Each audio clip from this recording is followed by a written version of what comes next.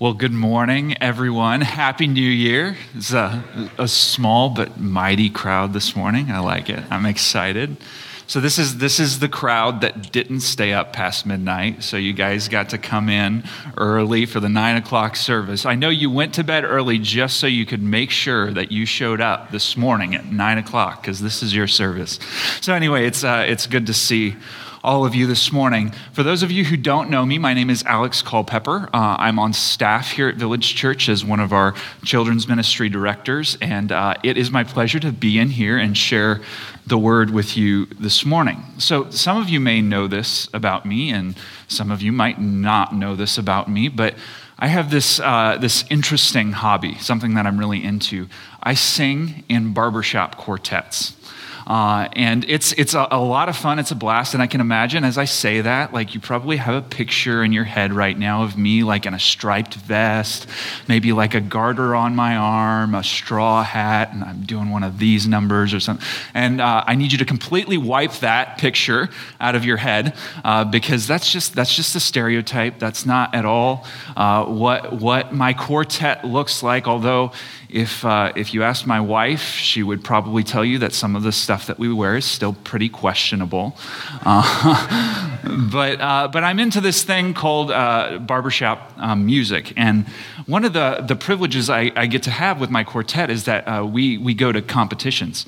And in these competitions, I get to be coached by absolutely amazing singers from all over the world. And so these coaches come in and they teach you a lot about the human voice. Now, the human voice is a really interesting thing because each and every person, every single human voice, sort of all the things are there biologically for every single human voice to be absolutely amazing.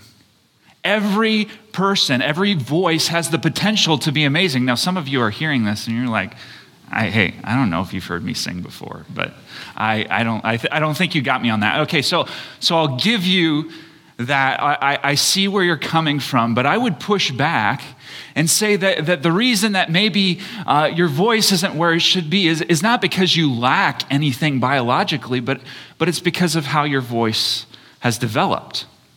You see, with this potential to be amazing, the only way that the human voice can reach that potential is through development. And that's why we go to coaches. We have these coaches come and tell us everything that we have to do to guide our voices along the path to development. And the reason this is because if we don't guide them, our voices very naturally learn a lot of bad habits. They go in directions that aren't so helpful. So if there's this highest potential, if you're not intentional about guiding your voice to that highest potential, if you're not intentional, then your voice will very naturally learn habits and different muscle memory things to where it just doesn't work the way that it's supposed to work.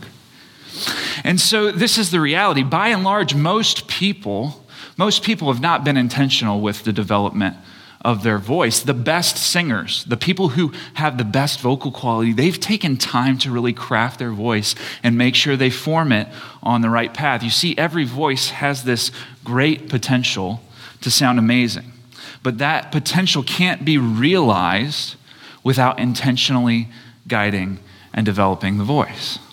You see, the same principle, it holds true for the Christian life. Our vision at Village Church is this: we exist to make disciples who go, grow, and overcome. See, grow, that word grow, it recognizes that one significant piece of what we're about here is Christian growth. We recognize that the development of the Christian, and we call it, the theological term for it is sanctification. Our process of being made more and more into the image of Christ. But growing is one significant piece of what we are about here. And see, this is the thing about growth. Growth implies a goal. Growth implies a goal. So just like the voice has this sort of highest potential that it can reach, this amazing sound that it can get to if only the voice is guided on the right path, so too, for the Christian, there is this ideal of Christian maturity that the Christian can grow to as well. So if you would, please turn in your Bibles or on your apps, whatever thing you're using for your scripture, please turn to Philippians chapter 3. That's where we're going to be at this morning. And I just want to set the text up for you. In Philippians, Paul has been talking. He's been writing about the amazing worth of Christ, the surpassing worth of Christ. And you see, as Paul writes, he has this ideal of Christian maturity in his mind. And in fact, before we get to our text here, right before that, he talks about this ideal of Christian maturity. And so we come to these words in verse 12. He says, "Not that I have already obtained this or am already perfect, but I press on to make it my own because Christ Jesus has made me his own. Brothers, I do not consider that I have made it my own, but one thing I do, forgetting what lies behind and straining forward to what lies ahead, I press on toward the goal for the prize of the upward call of God in Christ Jesus." And then he says, "Let those of us who are mature think this way. And then if anything you think otherwise, God will reveal that also to you. Only let us hold true to what we have attained." So before we dig into this text, I just kind of want to set something up. So if you notice, we have the word perfect up here, and we have the word mature up here. Those two words are highlighted, and the reason I've highlighted those words is because those two words actually come from the same root word in Greek. And the reason I want to address this is because we look at the word perfect and we kind of attach a lot of cultural baggage to the word perfect. Like, oh, we can never be perfect. Oh, we can never get there. And the word perfect is really not what Paul is going after. The idea is more along the line of maturity. And so perfect and maturity come from the same root word in Greek, and that word is teleos. And teleos carries with it this idea of reaching a goal, becoming complete, becoming mature. These are sort of the ideas that Paul has in mind as he writes this text. And so when he's talking about obtaining this perfection, this is what he's talking about. He's talking about maturity. And specifically, he's talking about his own maturity. So as we look at Paul, he offers himself as an example to teach us. And so in his reflections on his own maturity, I think we're going to be confronted with a couple of questions. A couple of questions that we have to answer this morning. So the first question is this: am I really mature? This is what Paul writes. He says, "Not that I have already obtained this or am already perfect." So this connects to perfect or mature. That word is mature, remember. So this connects us to mature. The two things are equated.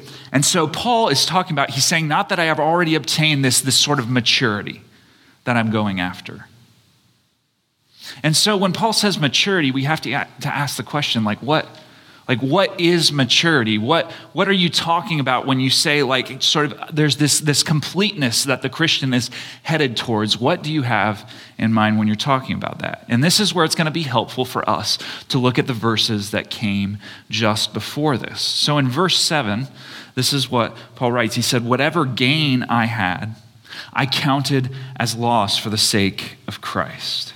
Indeed, I count everything as loss because of the surpassing worth of knowing Christ Jesus, my Lord. For his sake, I have suffered the loss of all things and count them as rubbish in order that I may gain Christ." And then skipping to verse 10, "that I may know him and the power of his resurrection and may share his sufferings, becoming like him in his death." So for Paul, as he's thinking about maturity, as we look at this text, there are two key themes here. It's knowing Jesus and suffering. Knowing Jesus and suffering. That as he walks along this pathway towards Christian maturity, knowing Christ and suffering well are the keys to what that looks like for Paul. So as we think about this ideal of maturity that Christians should be headed towards, that ideal for Paul, what he has in mind is knowing Christ and suffering well. And so I think we need to unpack this a little bit. So we're going to sit on these ideas of knowing Christ and suffering well. First, the idea of knowing Christ. So I think as we talk about this, the concept can be a little scary because there's two simultaneous realities. There's one reality that you can know a lot about Jesus, and then there's the other reality that you can actually know Jesus. And you can know a lot about Jesus without actually knowing Jesus. And this is the challenge that we have to come up to. This is the sort of scary thing because a lot of really good people can sit in church and sort of intellectually affirm a lot of things about Jesus. They can intellectually affirm that Jesus came to earth, and they can intellectually affirm that Jesus died and that he rose again. And there are all these sort of affirmations that they can make. And you can actually believe that those things happened without ever actually knowing Jesus. And so this distinction is hard, and as we sort through it, I'm trying to figure out what's the difference then between knowing about Jesus and actually knowing Jesus? It's a hard difference to sort of figure out. And so I think of the story of Zacchaeus. I think Zacchaeus is a really good story for us as we look at what it looks like to know Jesus. So Zacchaeus is a tax collector, which means in Jewish society, he is sort of the most looked down upon person. He is the most viewed as the most sort of immoral person because in Rome, tax collectors, they collected taxes for the government, but then they got to take whatever money extra they wanted on top of that from the people. And so Zacchaeus was one of these people that just took whatever extra he wanted on top of the base government tax. And so he profited off of making the lives of other people difficult. So as you can imagine, a person like Zacchaeus is not viewed very highly in his society. So Zacchaeus knows about Jesus, and Jesus has been performing all these miracles. And then one day Jesus is walking down the road, and there are crowds all around. And Zacchaeus, he really wants to find something out about Jesus because he's heard about him. He wants to see this guy that everybody has been talking about. So he climbs up in a tree to see over all the people's heads. And as Jesus is walking down the road, he points up to Zacchaeus and says, "Zacchaeus, I'm going to your house today to eat with you." Now, in this culture, to eat with somebody was to associate with them in a way that we don't commonly recognize today. To go to somebody's house and eat with them was to truly associate yourself with them, to really know them. And so Jesus and Zacchaeus, they go and they have lunch together. And I wish I knew what happened, what that conversation was like. When Jesus and Zacchaeus were together, what sort of things they talked about. But we're not really told a whole lot about what that experience was. This is what we do know. After that experience, Zacchaeus comes out. And not only does he give back everything that he had taken, but he gives back over and above to everybody he had taken from. So he gives back what he had taken from them unjustly, but then he gives back over and above. So this wretched tax collector meets Jesus, gets to know him, and then has this change of heart to where he gives back over and above what he had taken. And this is the principle that I think we can draw out. If you just know about Jesus, you don't really have to change. But when you know Jesus, when I know Jesus, the more I seek after him, the more I know him, the more I am changed. And that's where the difference comes in. Knowing Jesus brings about change. So then let's look at suffering well.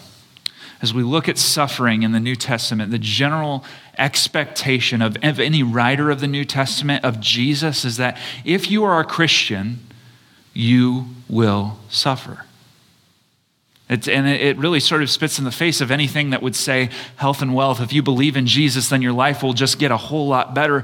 Like, that's not, yes, okay, so your life does get better, but not in the way that you would typically think. Because suffering is still a very big piece of what the Christian life looks like.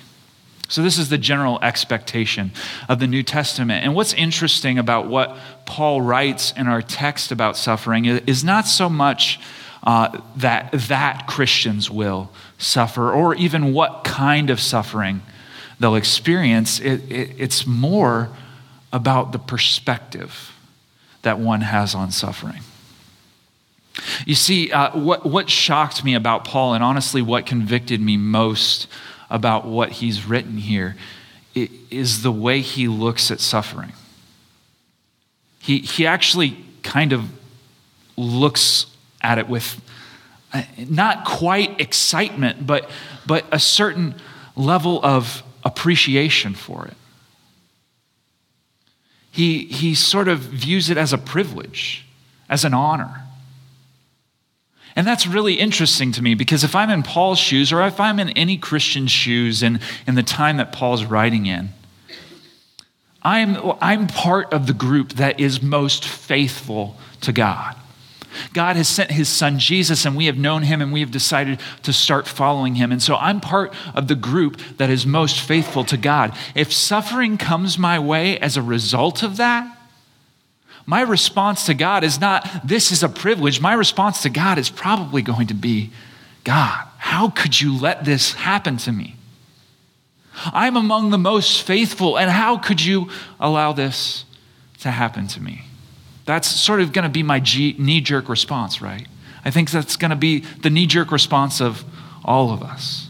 But Paul views suffering as a privilege, an honor. So how can that be? How is it that Paul can view suffering as a privilege and an honor? And I think this is where it comes in. Paul recognizes that truly knowing Jesus is the highest value, the highest worth that anybody could achieve. The greatest thing that Paul could ever grasp for is knowing Jesus. And so any suffering that would come as a result of that, it absolutely is a privilege. Any suffering that would come as a result of that is worth it. But if I get to face suffering as a result of following Jesus, as a result of knowing him, well, knowing Jesus is absolutely worth it. It makes the suffering a privilege. And so this sort of brings us back to our first question. The question being, am I really mature? Question, am I really mature? How are you doing with your maturity? How are you doing? How are you knowing Christ? How deep are you pursuing him? Are you suffering well? What kind of perspective do you have on your suffering? How are you doing? See, this is an evaluative question, and I think it's the question that Paul wants us to ask. And so we ask the question, am I really mature? And then we look at the answer that Paul gives. Paul says, not that I have already obtained this. He says, I'm not there yet. I haven't reached this Christian ideal. I haven't known Christ as much as I could possibly know him. I haven't suffered as much as I could possibly suffer. I haven't suffered well. I haven't had the best perspective on it. But I press on to make it my own. You see, Paul acknowledging that he's not there yet, that he hasn't arrived, it simultaneously does two things. The first thing it does is it empathizes with those who think that they haven't arrived, those who realize that they're not there yet. So for those of you who find yourself feeling like, looking at your life and feeling like, I wish I was further along, I feel like I failed, I'm not doing as well as I could in my walk with God, I've not pursued him to my utmost.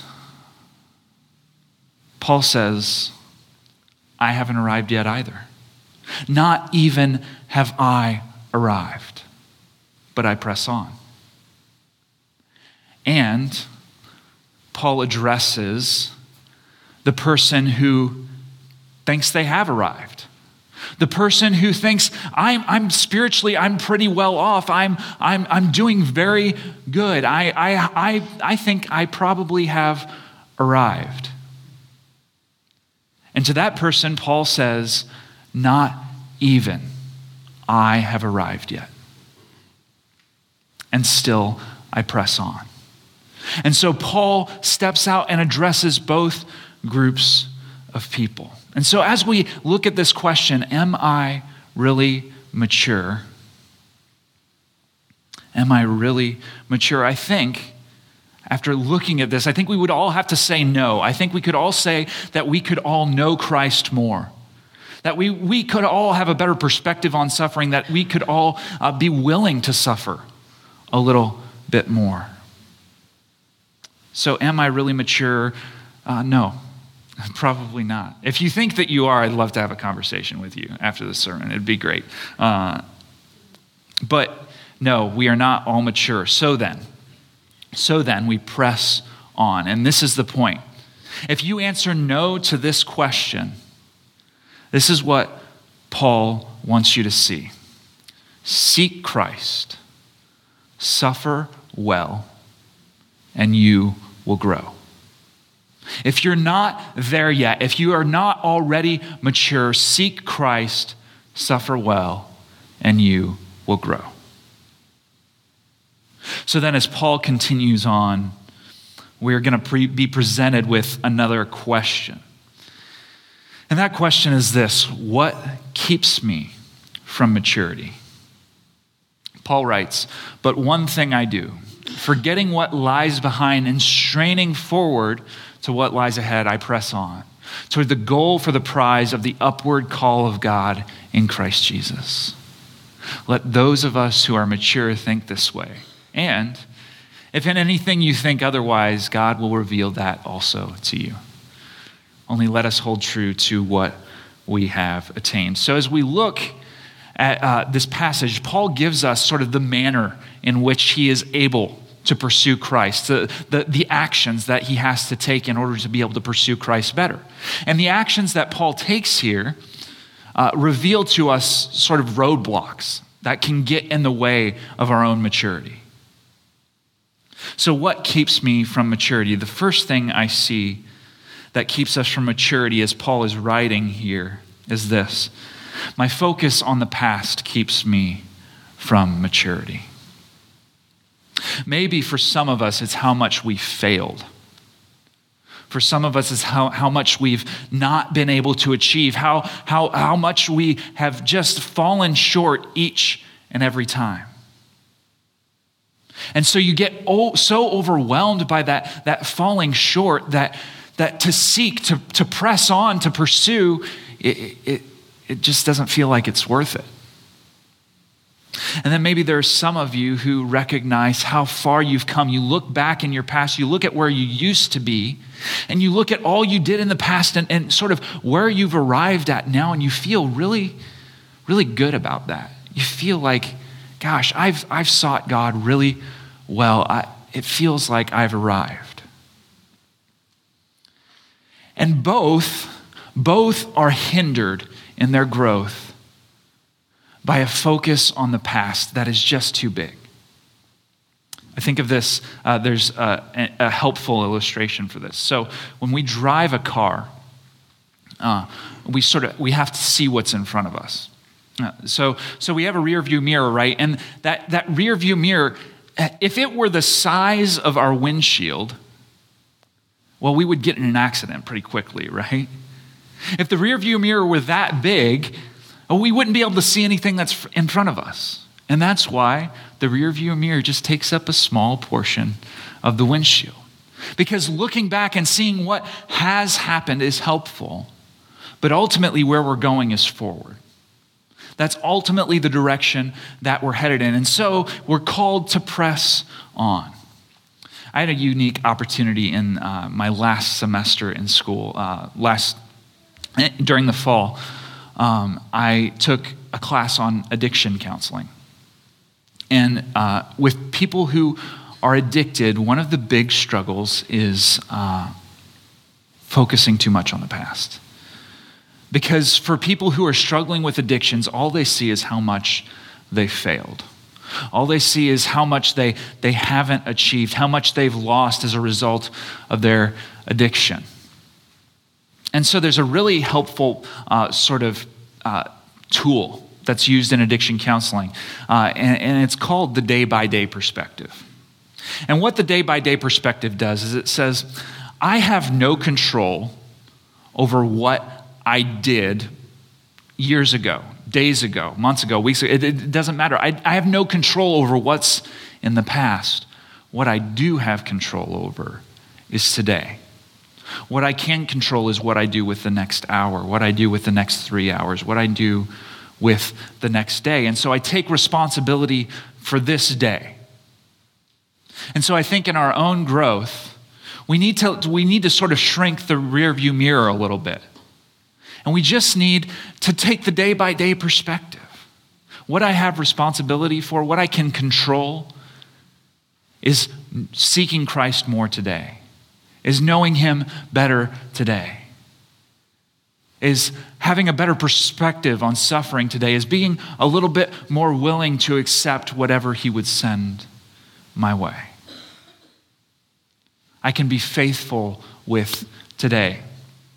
The second thing that keeps me from maturity is this: my standard of comparison. Paul says, let those of us who are mature think this way. He's kind of sort of doing an association here. He wants to call out, he's like, I know that there are some of you who really think that you've got this thing figured out, who really think that you have arrived. And so he's saying to those of you who think you have arrived, let us think this way as well. Basically, let us think as if we haven't arrived. Those of us who think we have arrived, let us think as if we haven't arrived. Now, why do you think people might come to the conclusion that they've arrived? Well, as we look around us, if we're in a church of people who are all trying to pursue Christ, something that happens is it becomes pretty easy to compare ourselves to the person who's next to us, to compare ourselves to the people around us and look at their walks with Jesus and say, hey, my walk with Jesus is doing better than their walk with Jesus. I must be doing pretty well. And so then there are some people whose walks with Jesus are doing better than everybody's. And they're pretty well off. And so they feel like they have arrived. And the issue is the standard of comparison. We're not called to compare with other people. That's not our standard of comparison. Our standard of comparison is Jesus. Have you arrived at where Jesus is yet? If not, press on.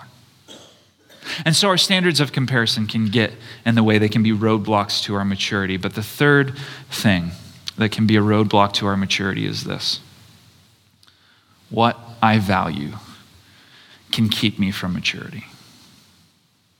What I value can keep me from maturity. Paul calls this upward call of God, this pathway of growth that he's headed on, he calls it a prize. Earlier on in the passage, before we even get to this point, before verse 12, Paul talks about the surpassing worth of knowing Christ. You see, for Paul, knowing Christ is the greatest thing that anyone could ever achieve. Some of us, the reason that we're not pushing more into knowing Christ, pushing more into suffering, willing to accept what he might have for us, the reason that we're not willing to do that, honestly, is because we don't value knowing Jesus enough. Now, I don't say that to condemn you, and I don't say that to say, change your values. You need to change your values. No, because that's not how we work. So I'm not here to condemn you or to call you out for that. I'm here to tell you that knowing Jesus is better than whatever it is that you're valuing. So maybe some of you are afraid. Maybe you don't push into Jesus because you're afraid of what he might call you to lose, what he might call you to suffer for his sake. Maybe some of you are entertaining some sort of sin. I can tell you that if you know Jesus, if you get to know Jesus, he's going to ask you to give that up. He's going to ask you to walk away from that. But knowing Jesus is better than whatever that sin is that you're entertaining. Maybe some of you are afraid because he's going to ask you to give up some convenience in your life. He's going to ask you to take a step that you don't want to take. You're afraid. Knowing Jesus is better than whatever convenience you would have to give up for his sake. Maybe Jesus is going to ask you to do something crazy like take up your cross and follow him. Maybe he might say something to you like he said to the rich young ruler, sell everything you own and give it to the poor and follow me. I'm not saying that Jesus is going to ask each and every person all of these things, but he might. Are you prepared to do whatever Jesus calls you to do? So the reason that some of us don't seek Christ more, don't pursue him, don't want to know him more is because we're afraid of what he might ask us to do. The encouragement this morning is to seek Christ, suffer well, and you will grow. Think of what you might lose when you seek Christ more, when you seek Jesus more.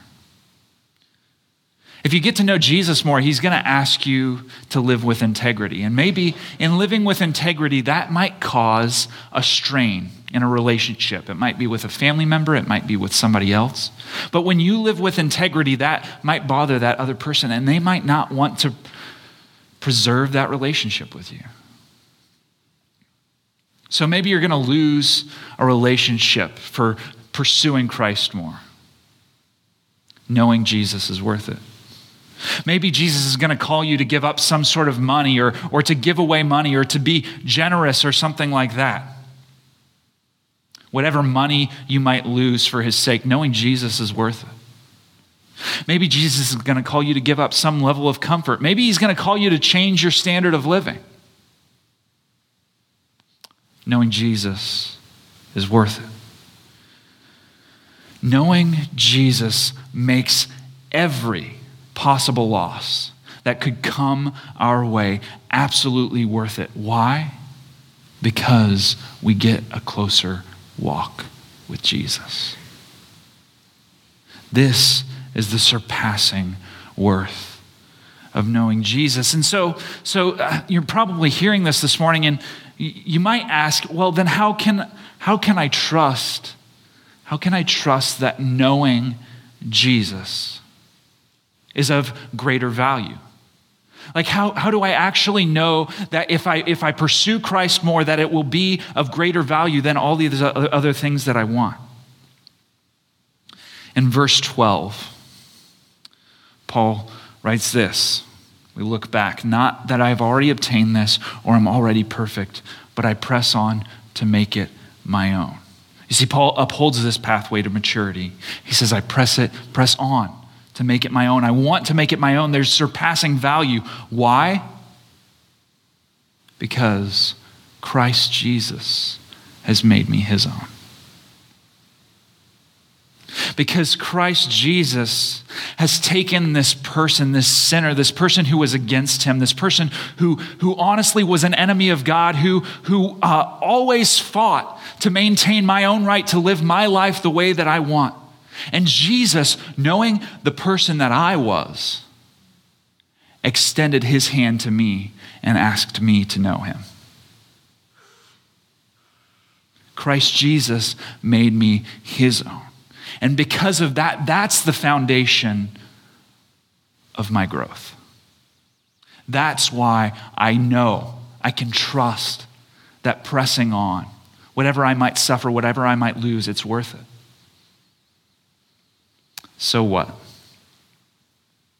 So we've been talking about growth. What's the big deal about growth? What does growth have to do with where we are right now? And I think there are a couple of things that are going to be really evident to us for growth. The first one is this: we are developing creatures.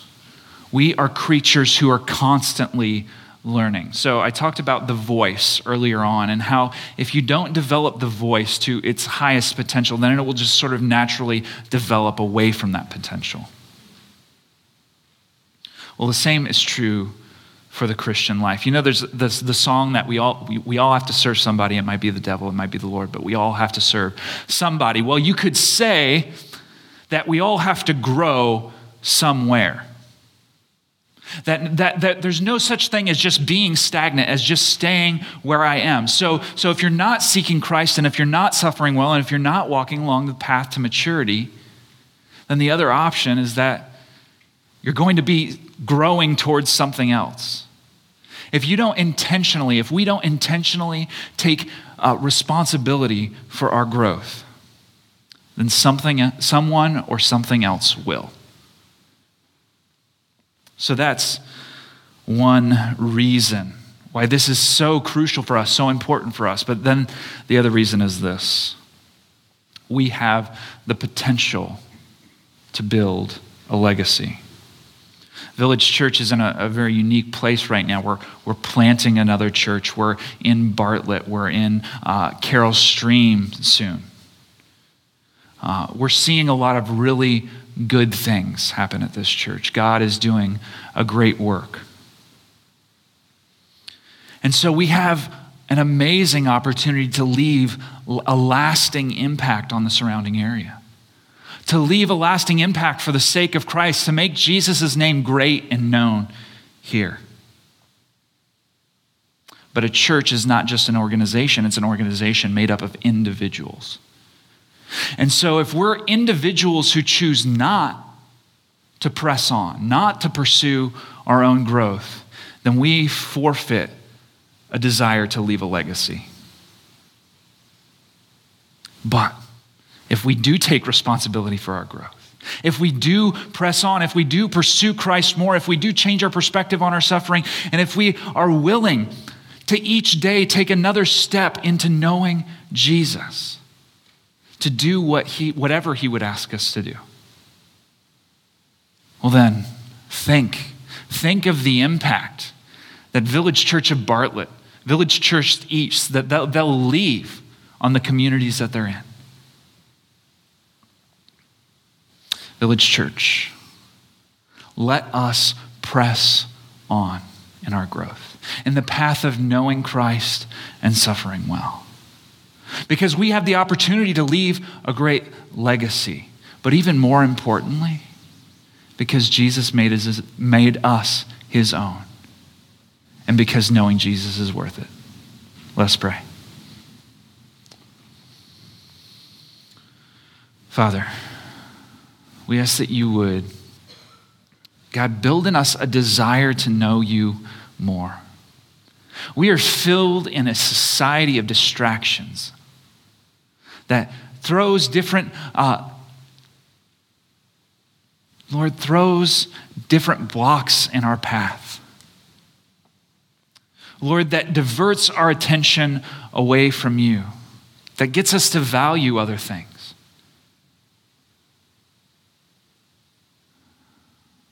Lord, I ask that you would well up in each and every one of us a desire to know you more. Lord, I ask you to give us this perspective that Paul has, that knowing you is the greatest value that we could ever achieve, the greatest worth that we could ever have. It surpasses anything that we might lose. Lord, I pray that you would just well this motivation up inside of us. Lord, so that we might pursue you. Lord, help us to want to pursue you, to want to grow. Lord, let us not forget the importance of growth as we head into this new year. Lord Jesus, we love you. We thank you that you even give us the opportunity to grow beyond our natural sinful state, to have something of holiness in our lives. This is a grand opportunity that you've given us, and it's all because of Jesus. And so we thank you. In Jesus' name, amen.